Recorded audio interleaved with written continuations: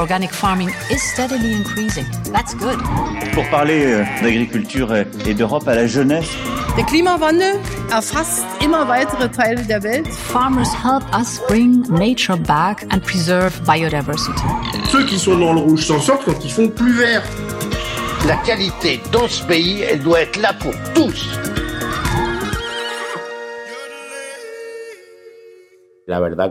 En réalité, si vous parlez aux habitants de la péninsule, ils vous diront que la banane des Canaries, el Plátano de Canarias, est à part.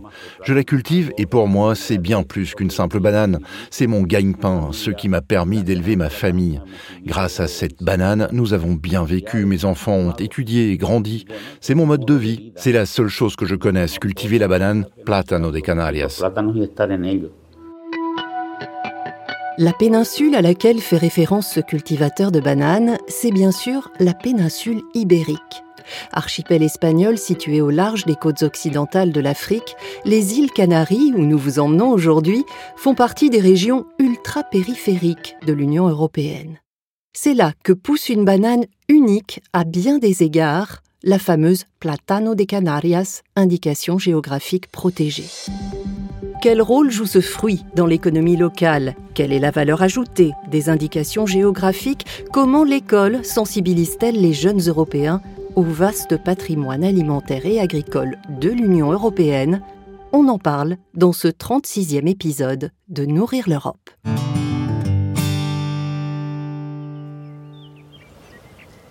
Buenos días, mi nombre es Santiago Rodríguez Pérez. Bonjour. Je m'appelle Santiago Rodríguez Pérez, j'ai 68 ans, je vais vous raconter un peu ma vie pour que vous en sachiez plus sur moi et sur la banane Plátano de Canarias.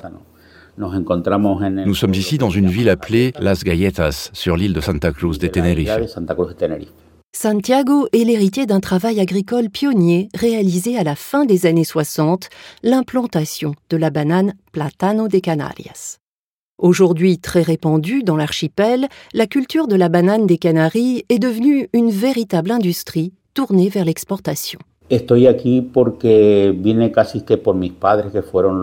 marche sur les traces de mes parents qui sont à l'origine de cette bananerie. Avant eux, on ne cultivait pas de bananes dans cette région. Ils ont dû transformer la terre car le sol ici est volcanique. Ils ont donc ajouté une couche de terre arable pour que les bananiers puissent pousser. Ils ont dû labourer la terre, la travailler puis acheminer de la terre d'ailleurs pour pouvoir créer la bananerie. Mais qu'en est-il de cette banane Plátano elle-même ? Qu'est-ce qui la rend si spéciale auprès des consommateurs ? La banane Plátano de Canarias est différente des bananes qui viennent d'ailleurs, généralement de régions tropicales où elles se développent, mûrissent et se forment beaucoup plus rapidement que chez nous. Ici, on est en zone subtropicale, les températures sont plus tempérées, ce qui signifie que la banane met beaucoup plus de temps à se développer. Elle acquiert une saveur et une forme différentes. Le sol volcanique lui confère aussi les caractéristiques que les autres bananes n'ont tout simplement pas. Il faut environ 6 mois pour qu'un régime de bananes arrive à maturité aux Canaries, contre 3 mois seulement dans les zones tropicales. Les conditions de culture sont difficiles et les cultivateurs doivent se battre pour rester compétitifs. Ici, dans les îles Canaries, nous avons surtout des problèmes d'approvisionnement en eau. Il devient de plus en plus difficile de cultiver. Et maintenant, nous sommes confrontés à la concurrence des bananes cultivées en Amérique centrale. Nous les appelons bananes et nous appelons les nôtres bananes plátano, même si elles appartiennent à la même catégorie.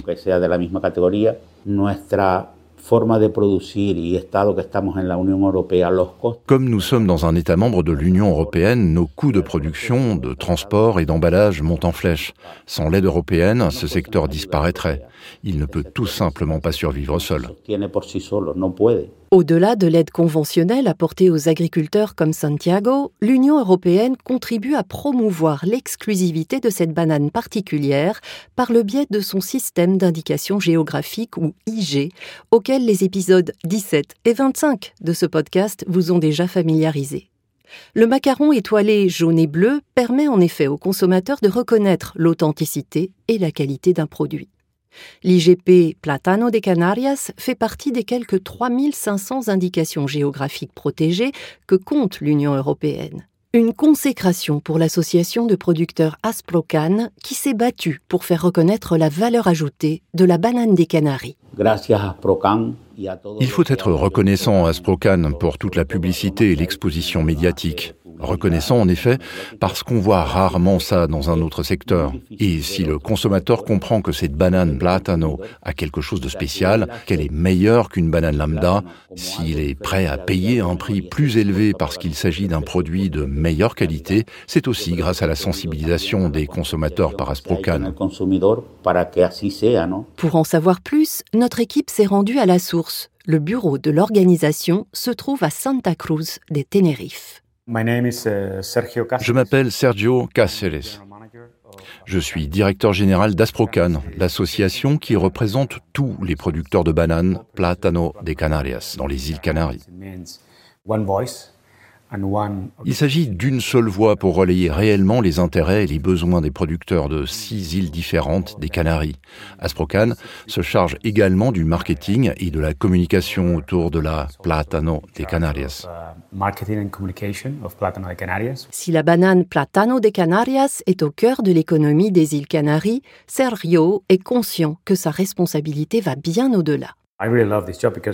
J'aime vraiment mon travail parce qu'on essaye non seulement de promouvoir une grande marque, un grand produit d'Espagne, mais aussi de soutenir le travail de plus de 8000 petits agriculteurs des Canaries où, en particulier en zone rurale, cette activité est un pilier essentiel de notre économie et de notre société.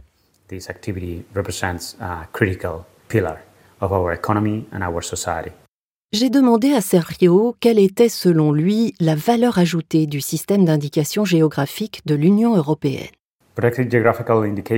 L'indication géographique protégée ou IGP est très importante pour nous. Elle a été approuvée en 2013 et constitue une reconnaissance de notre différence. Nous avons des conditions sociales et environnementales très différentes. L'IGP est donc une reconnaissance officielle de l'Union européenne. La banane Plátano de Canarias est la seule variété de banane bénéficiant d'une indication géographique protégée. C'est dire l'importance de notre activité et la qualité que nous offrons aux consommateurs européens. Nous venons d'avoir un aperçu du rôle social vital que joue l'industrie de la Plátano de Canarias aux Canaries.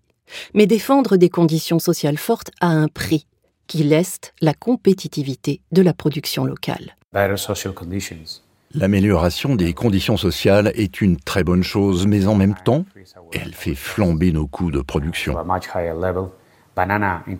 Les prix de la banane sur les marchés internationaux sont les mêmes qu'il y a 10 ou 15 ans. On est en concurrence principalement avec des pays d'Afrique et d'Amérique latine. On essaye de rester compétitif en se différenciant et en même temps de couvrir nos coûts. Le statut d'indication géographique protégée permet de vendre le produit qui en bénéficie à un prix plus élevé. Encore faut-il que le consommateur y soit sensibilisé. Le programme européen Fruits et légumes à l'école y contribue. Il incite en effet les États membres à distribuer des produits locaux, IGP compris, aux élèves. Dans le cadre de ce programme, les écoliers des îles Canaries consomment régulièrement la banane IGP Plátano de Canarias grâce à des fonds provenant du budget de l'Union européenne, mais aussi du gouvernement régional. Illustration tout de suite dans une école de Tenerife.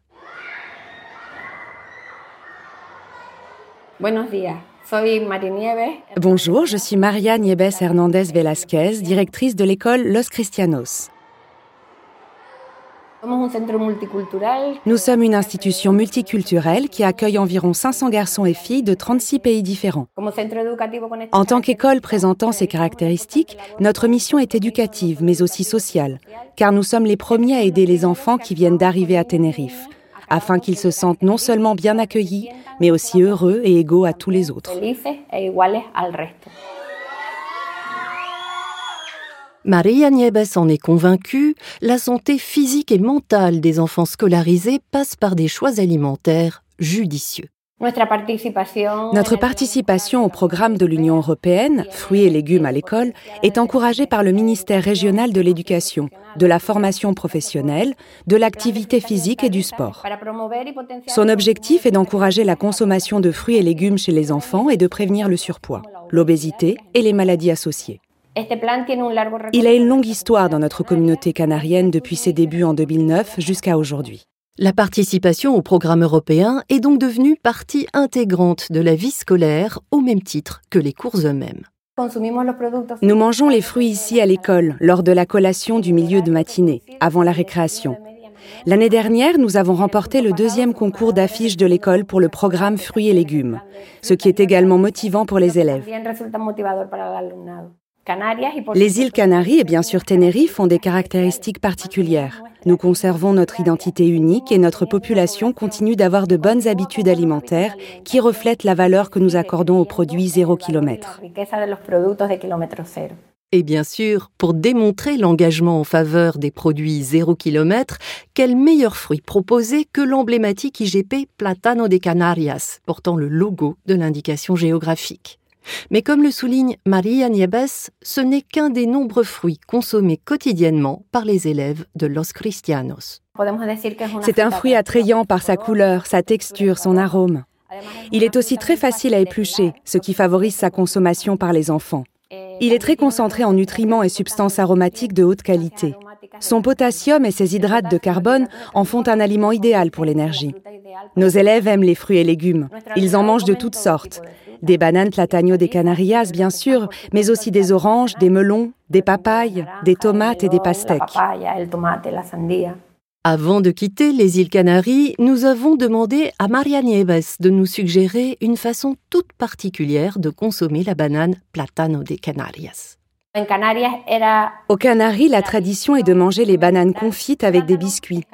On y ajoute un peu de jus d'orange et on obtient une pâte sucrée très appréciée des enfants. Que era muy bien acogida por los niños y las niñas canarios.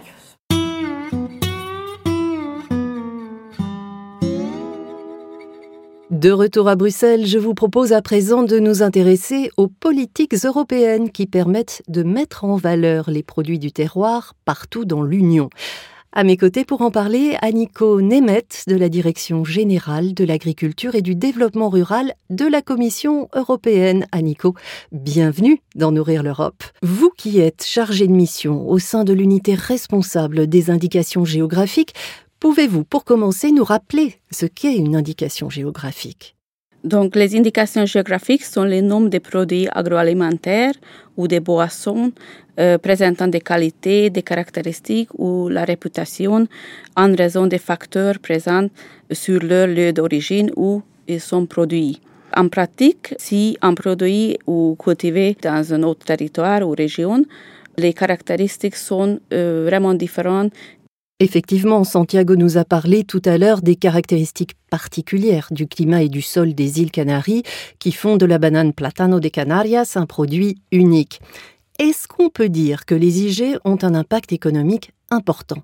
Les indications géographiques apportent des avantages à la zone de production et donc surtout aux économies locales. C'est en particulier pertinent pour les régions ultrapériphériques de l'Union, comme les îles des Canaries, en raison de leurs caractéristiques spécifiques, l'isolation et des défis qui y sont liés. Je peux donner quelques exemples d'indications géographiques dans les régions ultrapériphériques. Par exemple, le melon de Guadeloupe, IGP, ou le vanille des îles de la Réunion de la France. Après vérification, j'ai noté qu'on recensait déjà plus de 3500 produits IG enregistrés dans le cadre de ce système communautaire.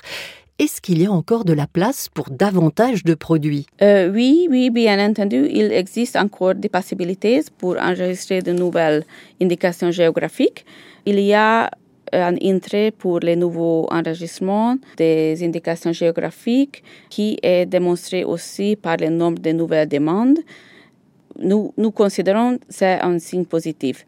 Nous avons observé aussi un certain nombre de nouveaux enregistrements provenant également des pays ayant moins d'indications géographiques, en particulier des États membres du nord ou l'est de l'Europe, et nous sommes très satisfaits déjà. Merci Aniko d'avoir pris le temps de répondre à ces questions. Merci beaucoup Anne. Je me tourne vers votre collègue Carlos Martín Óvilo. Vous êtes chef adjoint de l'unité des produits animaux qui s'occupe des programmes alimentaires européens à l'école. Quelle est la raison d'être de tels programmes ? Le premier programme scolaire a été introduit dans les années 70. C'était ciblé au lait. Plus tard, un deuxième programme a été introduit en 2009, ciblé aux fruits et légumes. Toujours comme objectif d'encourager la consommation de fruits, légumes, les produits laitiers par les enfants dans l'âge où les habitudes de l'alimentation sont formés. Mais on a maintenant aussi un deuxième objectif qui est plutôt éducationnel pour promouvoir les habitudes saines pour les enfants. Et quel est le lien entre les produits IG et ces programmes scolaires ?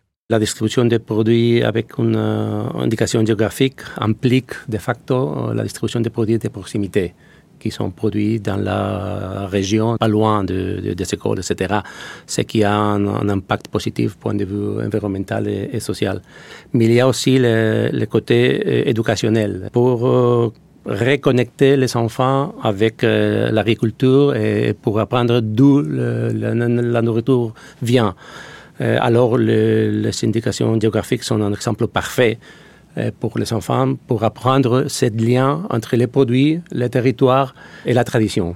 Alors, si des enseignants ou des écoliers nous écoutent, comment peuvent-ils s'impliquer ? Je dirais tout d'abord aller sur notre site web où on a une section avec l'explication du programme scolaire de façon générale, mais on a aussi des pages dédiées aux différents pays, aux différents États membres où on a toutes les stratégies de chaque pays, on a les évaluations et on a certainement plus important les points de contact pour prendre contact avec les autorités nationales, locales, etc. pour s'informer. Merci beaucoup Carlos. Merci, c'est mon plaisir. Et pourquoi ne pas vous renseigner dès aujourd'hui sur les indications géographiques protégées de votre territoire ? Vous pourriez bien faire de grandes découvertes tout en soutenant l'économie locale. Ainsi s'achève ce 36e épisode de Nourrir l'Europe. Merci à tous mes invités pour leur contribution à ce podcast, ainsi qu'à notre reporter aux Canaries, John Beckley. Quant à moi, je vous donne rendez-vous dans 2 semaines pour parler agrivoltaïsme, quand agriculteurs et énergéticiens travaillent main dans la main pour se partager le soleil. À très vite. Organic farming is steadily increasing. That's good. Pour parler d'agriculture et d'Europe à la jeunesse. Der Klimawandel erfasst immer weitere Teile der Welt. Farmers help us bring nature back and preserve biodiversity. Ceux qui sont dans le rouge s'en sortent quand ils font plus vert. La qualité dans ce pays, elle doit être là pour tous.